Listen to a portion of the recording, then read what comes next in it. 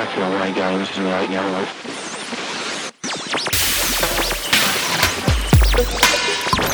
Broadcasting live to the world.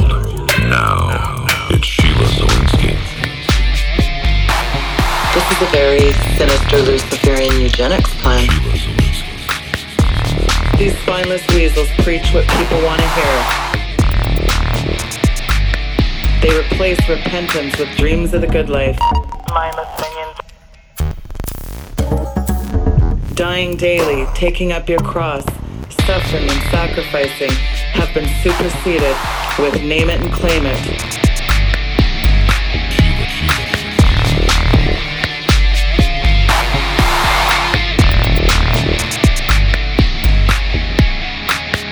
And as dark as I know it looks out there, the good news is that God is advancing his kingdom.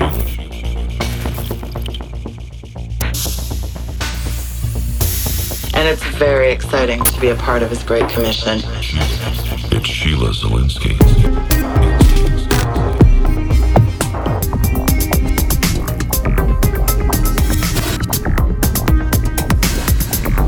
The Sheila Zielinski Show, the only show to give you the truth behind the headlines, prophecy, and the deeper things of God. Now, here is your host, end-time watchwoman, Sheila Zielinski.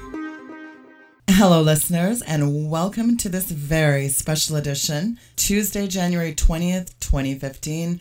Well, January 2015 is rolling along, and as of Monday, January 19th, yesterday, I am broadcasting now off WWCR, and I'm very glad to have you on the broadcast today, folks. And I'd like to give a big shout out to the worldwide Christian radio listeners all across North America. A big shout out to you, folks. Please don't forget to bookmark weekendvigilante.com and shoot me an email and let me know how you like the new launch of the show this week. We had some issues last week with it broadcasting, so we are playing some of the shows from last week this week, folks, but this is a live broadcast today. We had so many WWCR listeners that requested the Steve Quayle and Tom Horn show that we did a rebroadcast on that, and we are also doing a rebroad on the Timothy Albarino show from last Wednesday. Incredible show if you didn't get a chance to listen, and I'm really glad that tomorrow the WWCR listeners will get a chance to hear that. And there's a few ways to listen now. So one is listening live from my website. And for those of you with smart devices and iPads, you can download an app called MixLR. That's MixLR. That's MixLR, and search Weekend Vigilante. And please do follow me on MixLR to get updates. You can also follow me on Podomatic, which is where my podcast will be available. You simply go to my website under Show Archives tab on the menu button, and you can listen to any show via podcast. I really want to thank Steve Quayle for sponsoring my show, because airtime is expensive, and without his help, I wouldn't be able to do this show and wouldn't be able to get this good information out to you, precious folks. So also, I just wanted to let people know that Steve has a new book out called Little Creatures. It's available for order on his website at stevequayle.com. Folks, get a copy of this book. Incredible. Give out a few to people, and you might want to give one to your pastor too. Just an update on Remnant Roundup. It's under construction right at present, and I will have some updates as soon as possible, but it does need funding, folks, so please prayerfully consider donating to that project. I think it is a very incredible project to connect the end time saints, and especially as our internet is getting more heavily attacked. You never know when we wake up one day and we don't have it. So let's try to connect people from your areas, gathering the end time saints. And finally, there's a lot of work, folks, that go into doing a daily broadcast. And I'm asking for you to prayerfully consider doing what you can financially to support my show and ministry. Speaking of powerful ministries, Augusto Perez is having an event in Texas coming up January 30th through February 1st. For details, go to my website and click on the January 20th show, and it's linked there, and you can find out more information. But if you're going to be in Texas, folks, get out to see Augusto. I can tell you from being at the last event where I got to stand on the front lines doing prayer and deliverance and healing, I'll tell you, it was very powerful outpouring of the Holy Ghost. And also, just to let you know, any spirit-filled believers out there, if you want to pray with us, please join my weekly prayer group. They now meet Wednesdays at 4 o'clock Eastern Standard Time. And again, if you want to pray with us, the info is on my website by clicking on that little picture to the right that says join our prayer team. I want to say God bless you all and thank you for your continued prayers. So, folks, my guest, without further ado, Dr. Danny Morano. You know him as a very inspirational teacher. He is the author of God is Not Religious. He inspires and encourages Christians to move beyond the habit and practice of mere church attendance, religious spectatorship, and self-interest, which have been the seeds of the present complacency and spiritual decline in our postmodern culture, and really plug into the deeper things of God. His series, I'll tell you, on the Sinner's Prayer Gospel is incredible. So check out that by going to the link there at weekendvigilante.com. In the bio, you can see Danny's website and his show link there, and buy his book, Sinner's Prayer Gospel. I've read it, and wow, you need to order a copy for yourself and your cotton candy churchianity friends. It is very powerful, and we do want to support ministries like Danny's. So without further ado, welcome to the program, Danny Morano. Nice to have you back on. No, thank you, Sheila. I'm very happy to be here with you tonight, and just look forward to a good time, as always. It's always fun having you on the program, and it's so insightful because, you know, one of the things I love that you say in your book, and I mean, the premise of your book, the Sinner's Prayer Gospel, I guess the Cold Notes version really is that we live in a society, we live in a time and a place now where absolutely anything goes, and we've now sort of had a culmination of absolute obliteration of the full gospel, and now it's just okay if you say a sinner's prayer when you're 8, you are good to go. There's nothing really requiring you to step out of your box, do really anything. As long as you accepted Jesus into your heart at 7 or 8 or 9, you're good to go. I mean, that is kind of a sci-fi of really what the scripture says, isn't it? Yes, it is. In fact, it's really kind of a throwback to what most of these churches claim through their history to have departed from, having come out of the Roman Catholic system, which is also based on, the recitation of certain prayers and masses and different things like that. And, the original Protestant Reformation was breaking away from all those things and saying that, no, this was a discipleship and this was really only by faith. And this accepting Jesus as your Savior, I mean, this is really a modern concept.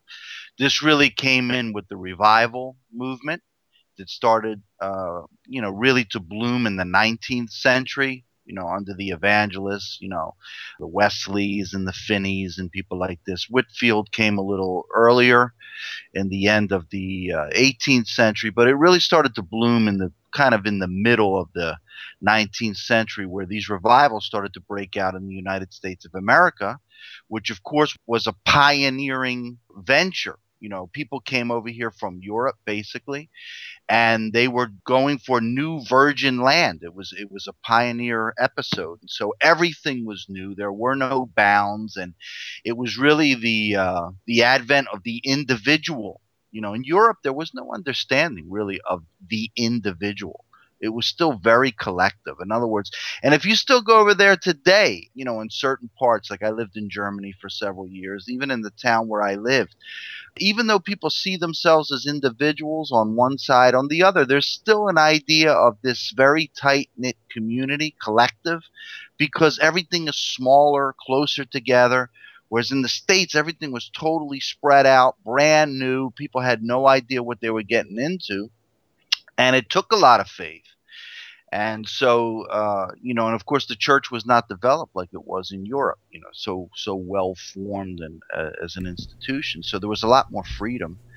And these evangelists realized they had to start to appeal to the individual, this pioneering individual, this entrepreneur. This was also a new concept. I bring this out in the book quite a bit as I go through the history of where this came from. And so America was built on that whole pioneering entrepreneur, we're the land of the quote unquote self-made millionaire. There isn't this tradition of, my parents and my grandparents before that, my great grandparents, they passed this down to me. America became the place where you came to stake your own claim, right? They used to have those races where they would run to stake out land.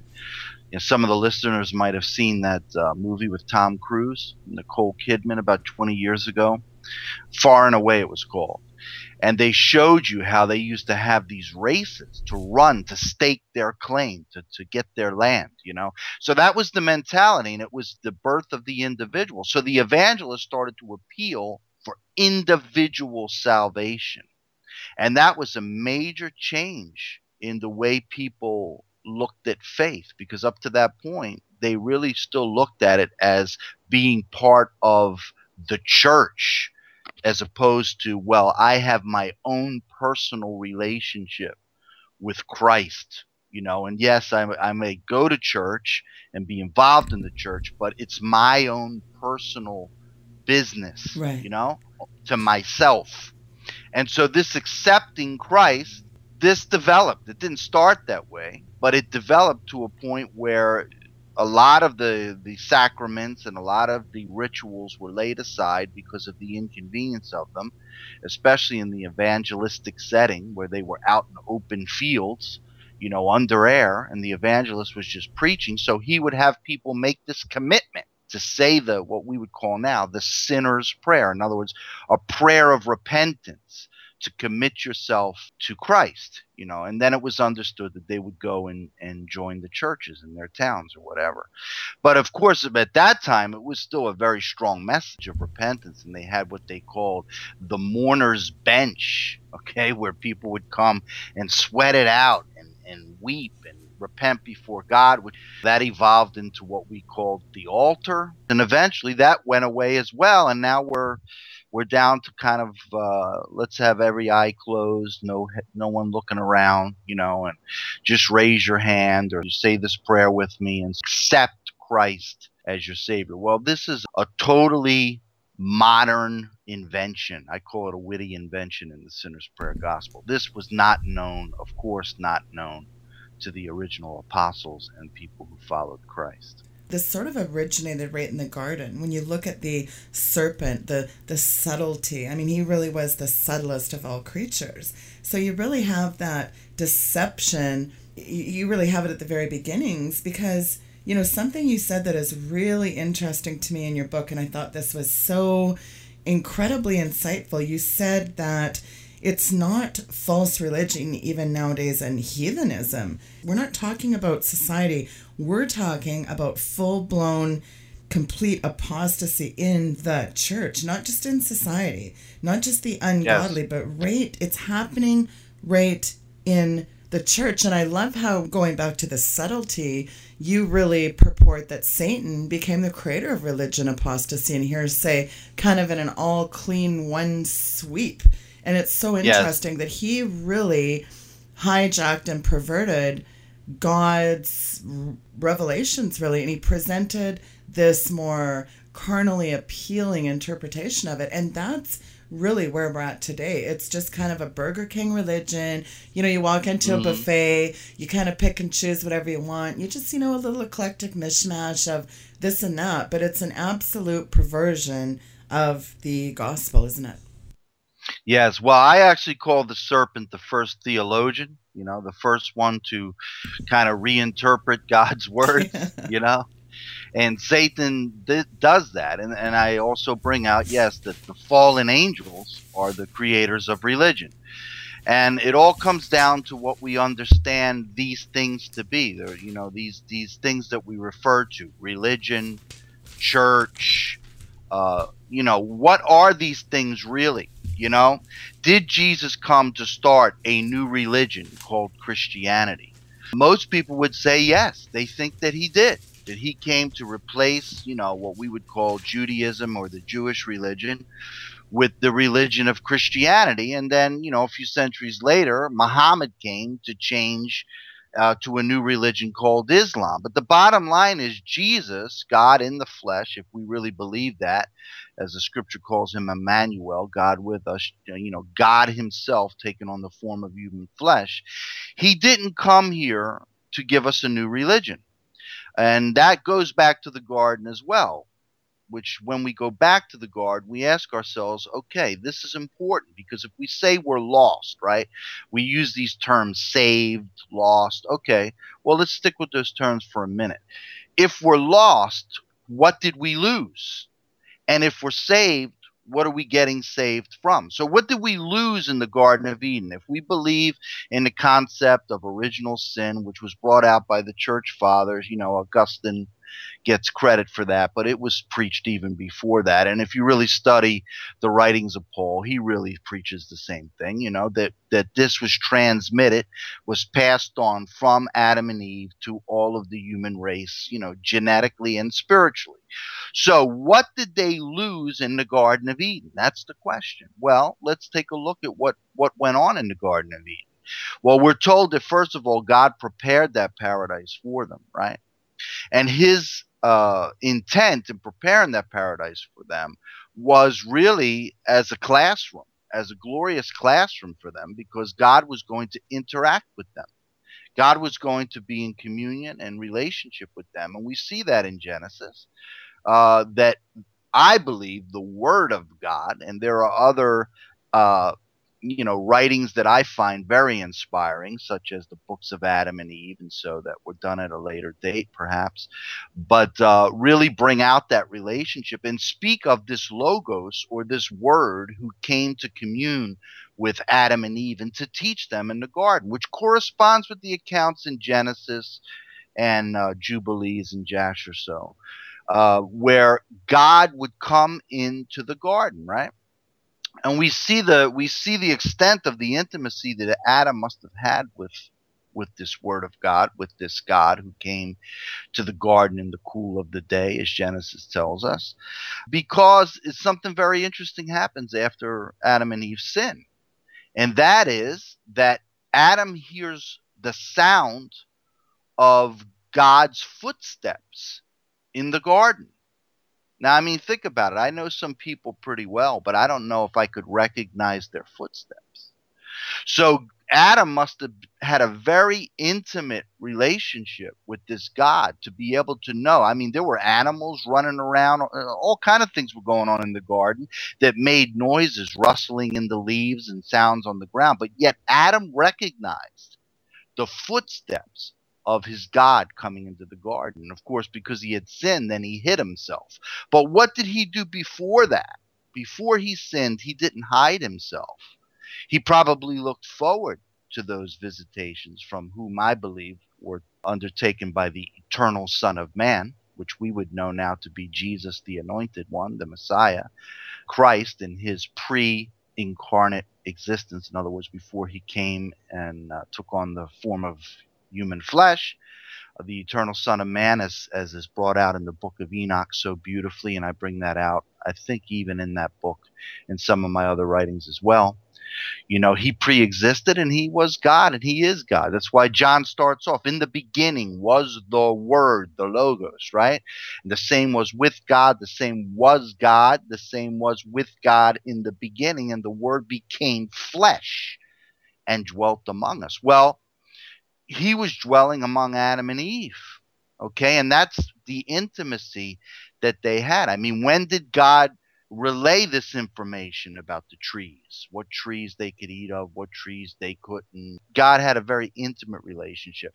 Often ask people this question, Sheila. I say, listen, what religion was practiced in the Garden of Eden? And people say, what? What are you talking? I said, well, come on. We're talking about religion, right? We associate God with religion. And I bring this out in God Is Not Religious, the book, a lot. Okay, so what religion did Adam and Eve practice? Okay, did they practice Judaism? Did they practice Islam? Did they practice Hinduism, Buddhism, Christianity? What religion did they practice? Well, I don't know. Okay, all right, well, let's make it a little more simple. What kind of religious institution did they have in the Garden of Eden? For instance, was there a church there? Was there a synagogue? Was there a mosque, Hindu temple? What was there? And eventually the conversation will come around where people say, well, there was nothing there, and there was no religion, because they spoke directly with God, and God spoke directly with them. And I say, bingo, exactly. So now we're getting to what we lost, all right? Because there was a division that occurred, right? When the sin occurred, and when the Word of God came in looking for Adam, and Adam was hiding himself, and then he asked him, why are you hiding? Did you eat from that tree that I told you not to eat from? Did you do what I did not say and to do? And that's why you feel guilty and shameful and you're hiding yourself now. So now the relationship changes. Now we have the beginnings or the seeds of what later will become religion, which is based on distance between God and man due to the guilt and shame associated with sin. And that's where Satan and the fallen angels, and eventually the demons after they came into the picture, that's what they have capitalized on. And they've built a whole system which actually serves more as a barrier to God instead of a gateway to God. Now Satan presents this fake church, which we can get into too when we get into the definition of church. But let's just say at this point, a whole system that the fallen angels and the demons set up, which is a deception. It appears to man that it's built as a bridge to God, but it's actually built more like that Wailing Wall over in Jerusalem, a blockade to God. And people are just kind of banging their heads up against this hard stone wall, praying and praying and praying and not really getting any answers in return. And that's religion. So religion is the ultimate deception that Satan brought into the vacuum that was created through man's disobedience to God.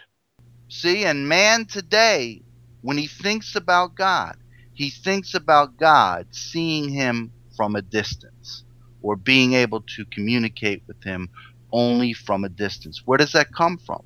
That comes from the guilt associated with sin. Okay? But Jesus Christ did not come to improve on that boundary, improve on that barrier, make the wall out of softer material, so to speak. No, he came, the scripture tells us, Paul writes, or the writer of Colossians writes, whoever the writer was really, that wall which separates us between man and God, those, that handwritings and ordinances and laws and commandments, all those things that have separated us from God, Christ has wiped that away or torn that down by his sacrifice on the tree.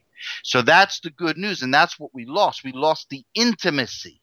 We lost the intimacy with God. And that's what we had at the beginning. God did not create a religion.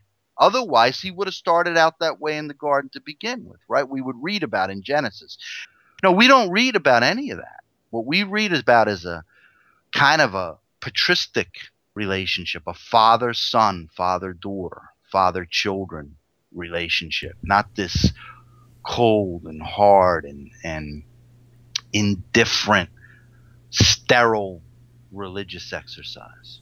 Well, and it's really this very Bible stacking, legalistic, dogmatic kind of overtones that are woven into everything. And I mean, you mentioned a lot about Satan really being the originator of religion, apostasy, and heresy in a sweep, but he's had some time to plot this all out. All these, I like how you say false line upon false precept upon precept, century after century. So it really has kind of become the proverbial frog in the boiling water. I mean, people, Danny, are so acclimated to this anything goes nowadays. I mean, if you don't embrace homosexuality in the church now, you are a mean, judgmental, dangerous person. I mean, come on, Danny, abortion's just freedom of choice and homosexuality is just alternative lifestyle. These abhorrent euphemisms. But here's the question I have. Who moved the goalposts here? Because if you look back, even a couple decades ago, when you look at the standards that were in society, I mean, my goodness, people did not embrace all these multiple partners and homosexuality and just raving debauchery. There actually was something to be said for being married and not having children out of wedlock and good family values. But it's almost like there's no height from which we're going to plummet here. We've already got our hip waders walking around knee deep in the sewage. Does that make sense?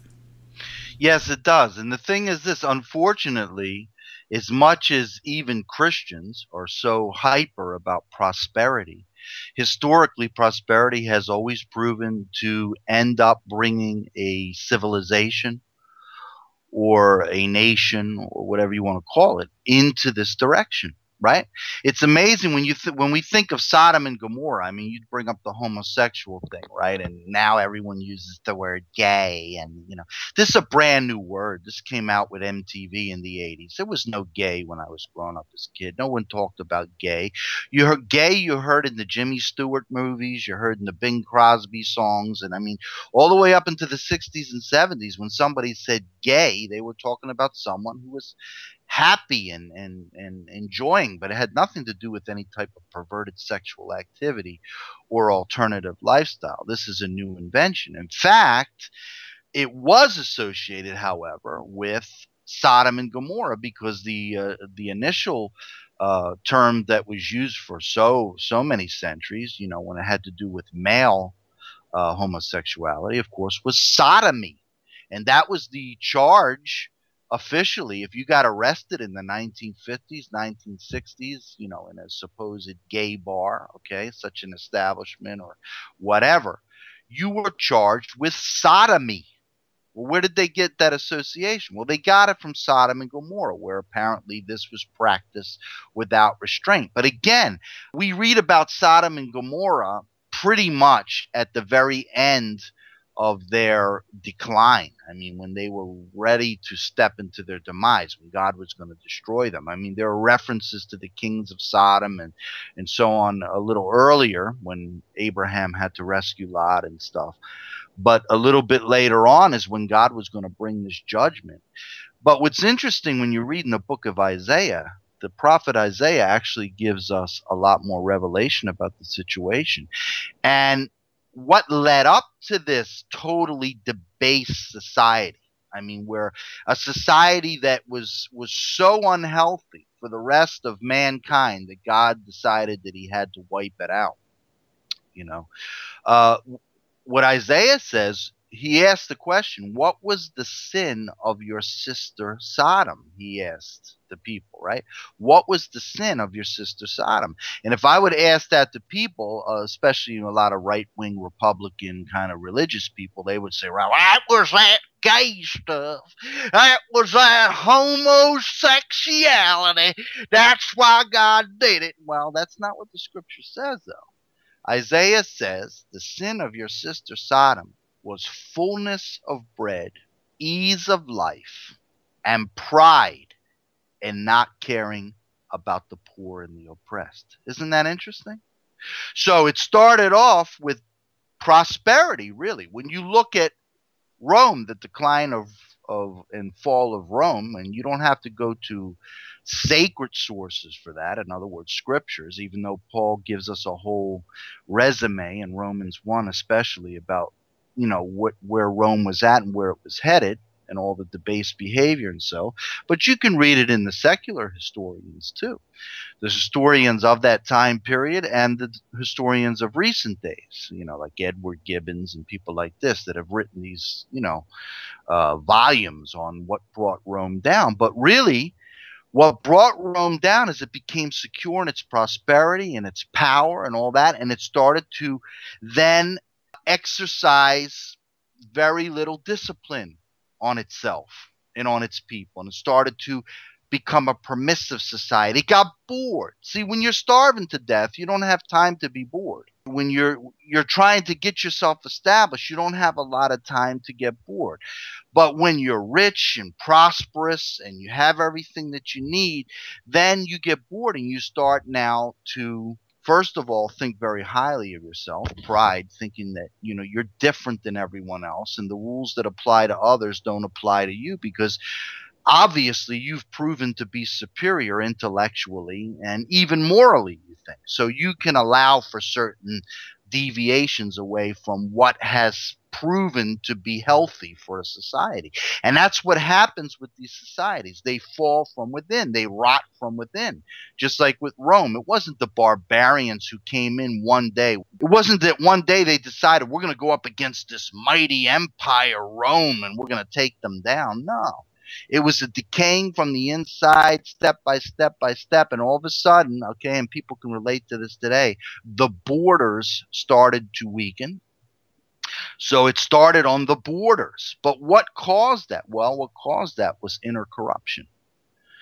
And I mean, when you read about the Caesars and their total, licentious living and the insanity that pervaded the later and later Caesars, you can see where Rome was just decaying from the inside. And that's what eventually brought it down. Well, this is what we see here now in the United States of America. And I think that Rome also thought, that in the beginning, God created Rome, and that's what people today over here, especially in the United States of America, think in the beginning, God created the United States of America. Well, we know the United States of America, even if it wasn't just a corporation owned by rich tyrants from other places, we'll give it the benefit of the doubt and say it really is a country. Okay, even if so, has only been here for under 250 years. I mean, this is nothing. This is like not even an apostrophe in the sentence of history. But people that have grown up here, they think this is everything and all that has ever been. And we are the all-powerful United States of America, and it could never happen to us. This is why 9/11 was such an earth-shaking thing for Americans. And the forces that plotted that knew it would be that. They knew that they could scare these Americans into submission very quickly because they had never experienced this kind of terror on their own soil. They had never experienced a foreign invasion. A civil war is something different. That's a spat within the family, right? But coming from the outside, from another quote unquote religion, from another culture or civilization that hates us according to our own ignorant opinion of they have no reason to. All right. And that shocked the Americans. They would have instituted martial law at that moment, Sheila. I believe the Americans would have accepted it. That's how easily they would have been dominated because it was something that was so foreign to them. Now, compare that with Israel, for instance, who goes through that, every couple of weeks, every couple of months. They're not going to fall down and bow right away just because there's some terrorism that occurs. Because they've grown up in that environment. But here in the extreme West, okay, I won't say Europe because Europe knows what it's like. That's why Europe is like, yeah, let the United States play police. We're not getting our ass kicked again. We got wiped out, man. We watched our cities blown to bits. We were standing on those bread lines. We were afraid we were going to starve to death.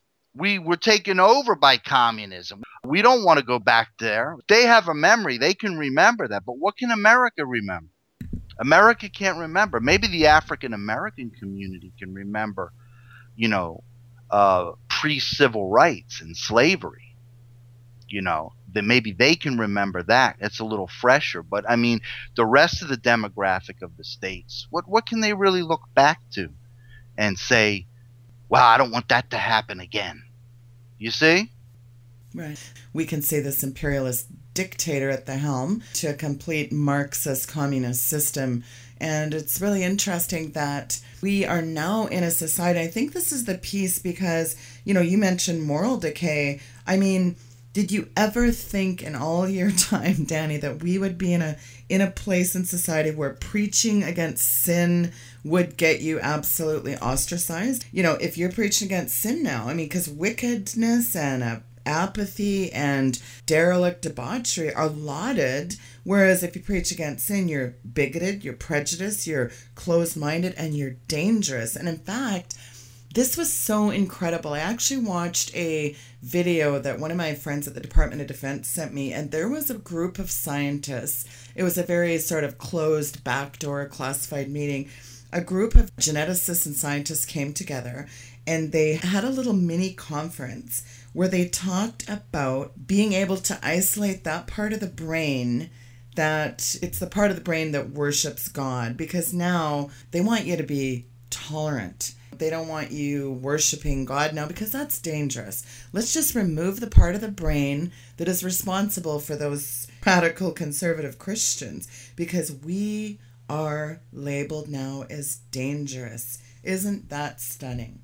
Yes. Well, with, someone who holds those archaic belief systems is seen as a dissident because they challenge the status quo of the call them the intolerant toleration preachers.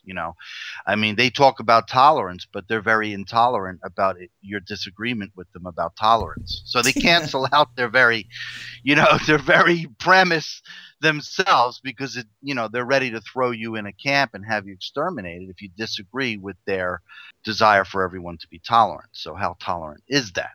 But again, because we have no sense of history as North Hemispherers, we have no sense of history. We're not really in touch directly with what goes on in other parts of the world when it comes to those who've had to live out their faith.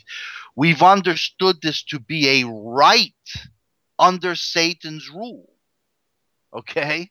And this is where we're deceived. And this is why I define so much in my teachings about who the church really is and who the true church has been throughout history.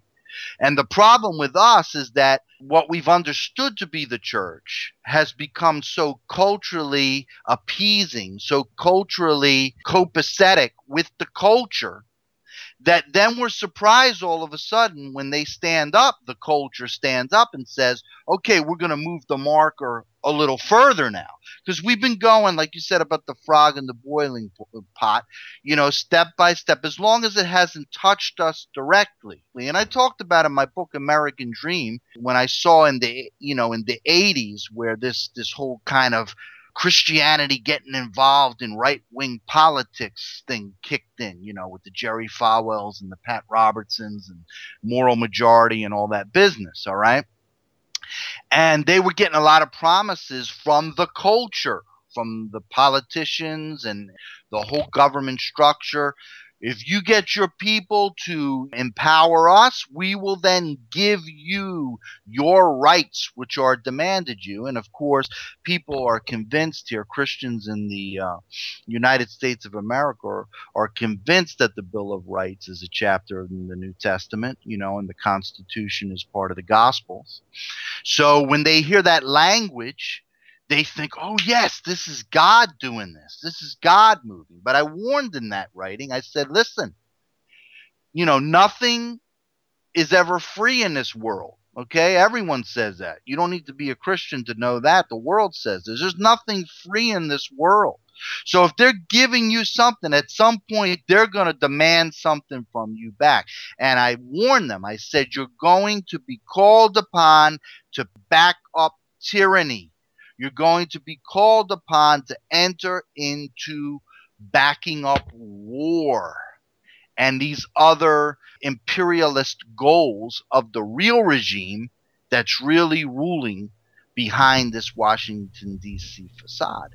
And that applies to everything. So you have to understand the institution, the church, okay, the institution, the church, which was originally created and baptized officially under Constantine the Great in the 4th century, okay? That's when Satan pulled off, in my opinion, his greatest move, where he took what was an outcasted, persecuted, countercultural movement called the Way, okay, the ecclesia, which means in the original Greek, the gathering together of the called out ones. That's who the believers in Christ initially were. But they started to slip away, over the decades, they started to slip away and become more organized and started to exalt the bishop and this and that and the other. And Satan was starting to set them up. But even with that, he still couldn't get full control. And even when he brought the persecutions, he couldn't stamp it out. So eventually he took it over. He hijacked the whole concept. He said, if you can't beat them, join them. Okay, I try to stamp them out. You remember in Revelation it says the woman runs into the wilderness and the flood comes out of the dragon's mouth and tries to drown the woman. Right. Well, that's kind of what happened in Constantine's era and going forward. Is Satan said, what I'm going to do is I'm going to flood this concept of the church out with culture. I'm going to baptize it in the Roman culture. And that's what he did. So almost overnight, a persecuted people, countercultural, were inundated with the culture and with people that were not truly believers. And they flooded out a newly ordained institution of the state called the church. And that's what we've had ever since. And that's what we have in the United States of America today. And I don't care if pastor thinks he's cool, gets up there in jeans and a t-shirt on Sunday, and the music is kind of a bad version of U2. It doesn't matter how contemporary it is, okay, or how high churched it is, like the traditional Roman Catholic Mass or Episcopalian or Anglican or those higher churches, okay? It doesn't matter which form it takes. The bottom line is that the institution we call the church, which is a satanic counterfeit of the invisible nation that Christ birthed at Pentecost through the Holy Spirit, okay, which is a people of the Spirit in the spirit realm that only God ultimately knows who is part of that family and who isn't, his mystical bride, okay, the body of Christ. We have an institution that Satan has put up as a counterfeit called the church. And people go to this institution and they worship what they understand to be Christ. Most of the time, it's a Jesus of their own invention, okay, depending on which type of institution you go to, all right? But most of the time, it's a Jesus that fits in with their culture. You know, they've created in the beginning, man created God in his image. This is what we have now. The opposite of what the scripture tells us. In the beginning, God created man in his image. The other way around. Man, modern man or postmodern man, has now created God, or Jesus for Christians, in his own image. Culturally, how can I say? If you can fit it into the culture. You follow?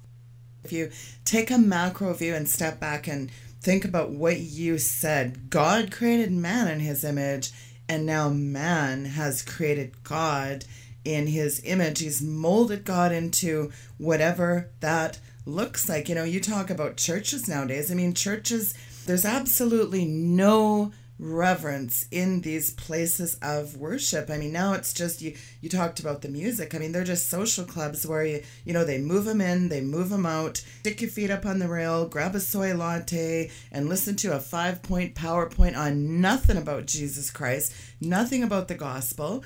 You mentioned earlier in the conversation, people are historically illiterate, but here's the problem. You throw in the mix that they're also completely biblically illiterate. I mean, that is a combination and a culmination of a total sci-fi, isn't it?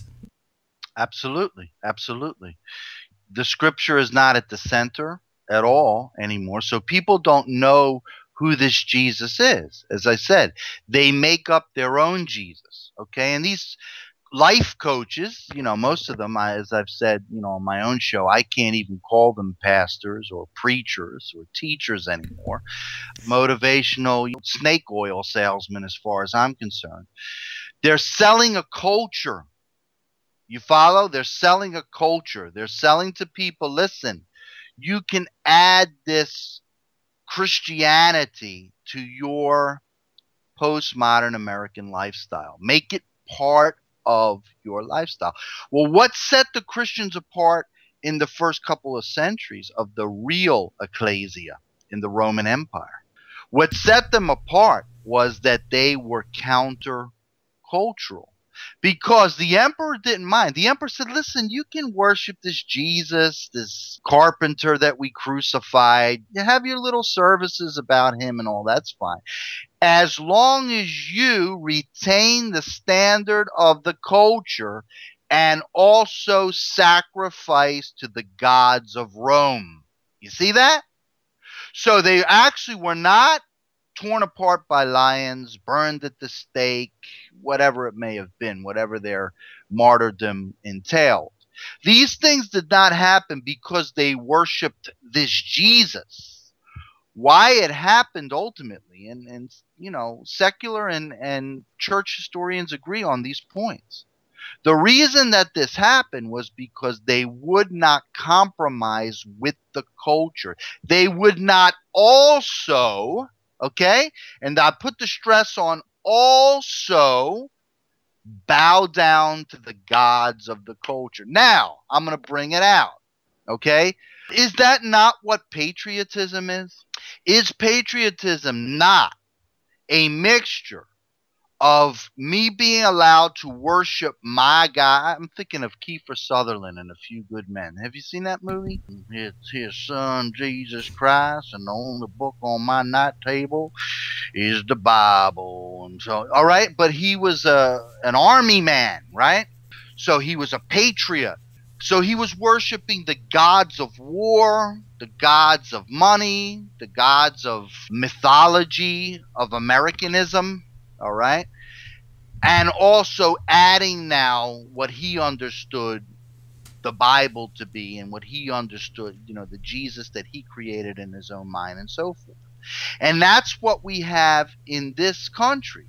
And the majority of even what you would call fundamentalist or evangelical, Bible believing Christians, even, okay, have this mixture so prevalent in their religion of Christianity.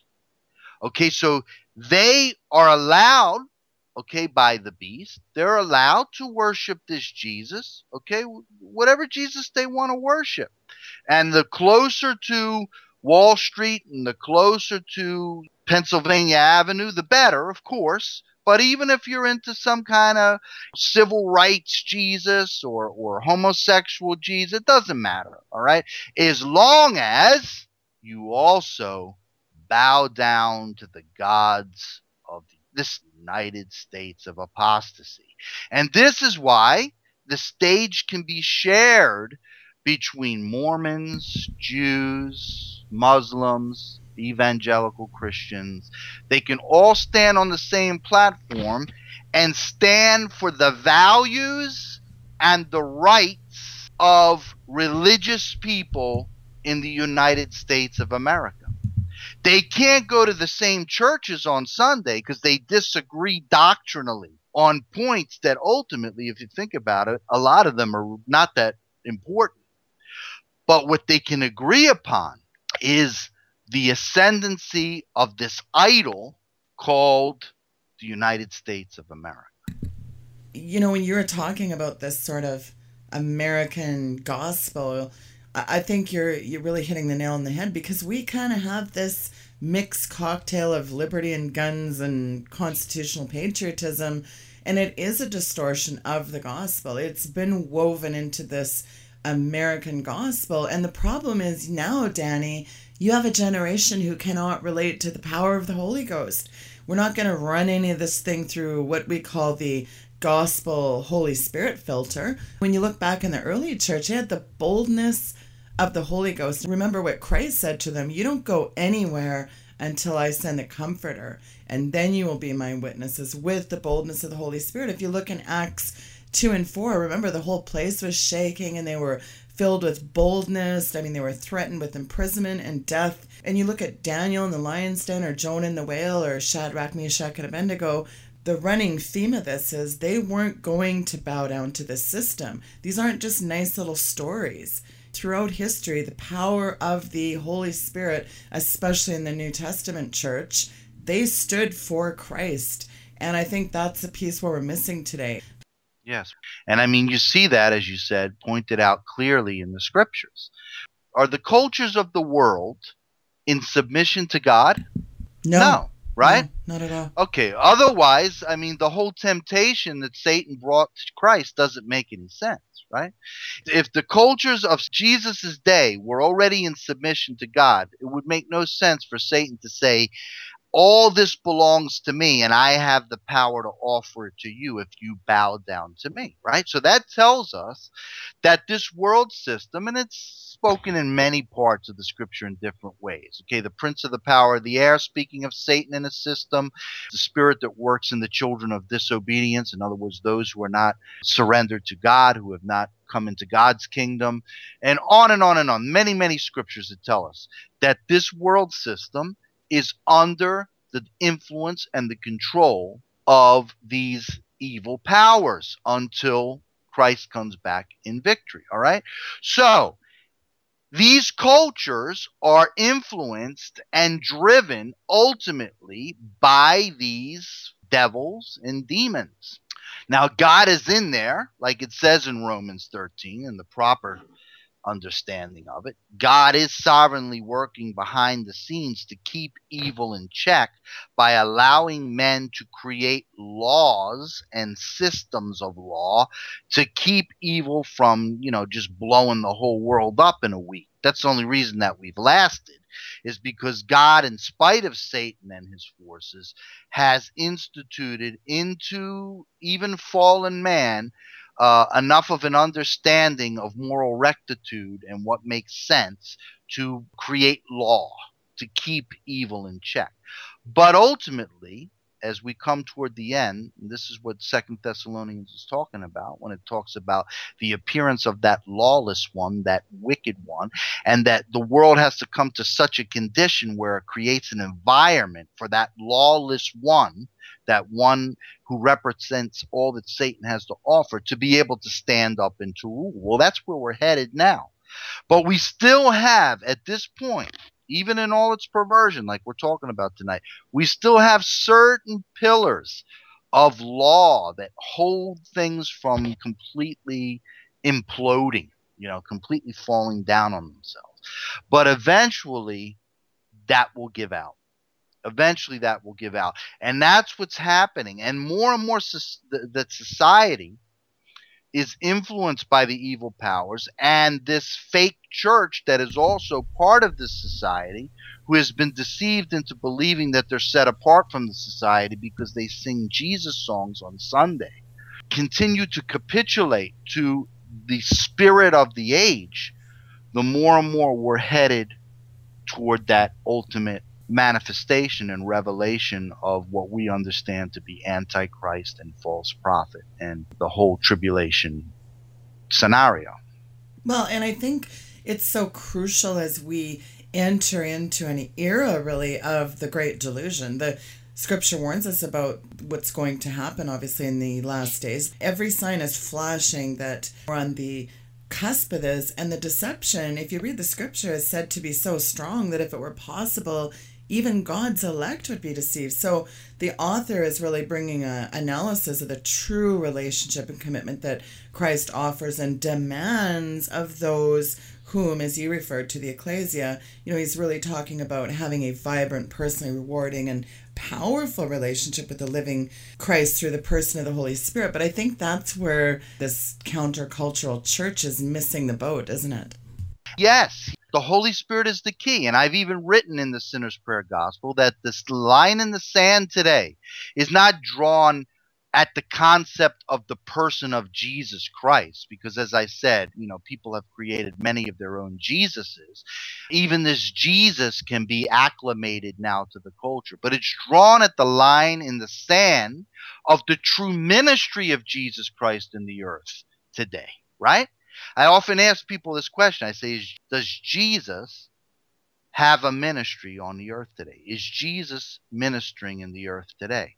And a lot of times they'll say, yeah. And I say, well, how is that possible? Because he's not here, right? We have so many scriptures that tell us clearly that Jesus is seated at the right hand of God the Father in heaven, right? The book of Hebrews talks about his ministry now in the new covenant era as a ministry of intercession for us in heaven. So how is Jesus ministering the earth? Well, Jesus did his ministry 2,000 years ago. And then he told us he was sending another, and you mentioned it earlier, another comforter, right?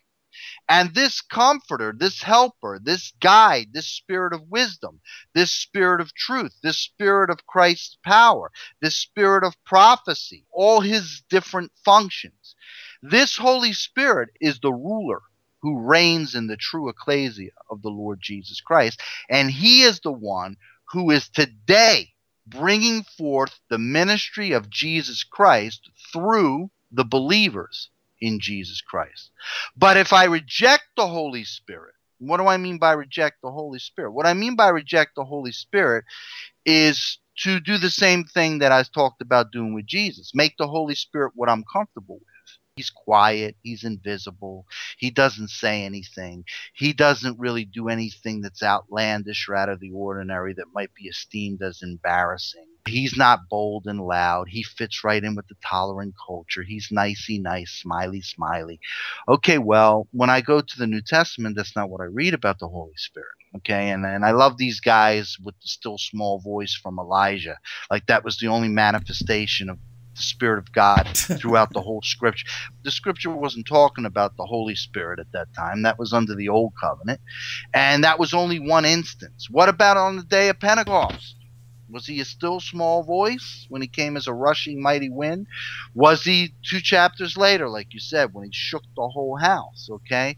When he caused the earthquake at Jesus' crucifixion, when Jesus died, gave up the ghost, and he shook the whole earth and tore the veil in the temple. And so the Holy Spirit is not just quiet, nice, and soft. I mean, the Holy Spirit was the agent of creation, right? Think about it. Scripture says the earth was without form and void, a giant waste, and it was the Spirit of God hovering above the waters, which brought such power that it brought these unreigned chaos into order.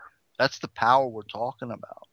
So the Holy Spirit, though, the problem what people have with the Holy Spirit is they have to give up control. See, religion is fine, Sheila, as long as I stay in control. They're not required to submit or surrender to that higher power. They like to talk about that higher power, but that's still something that they're in control of, right?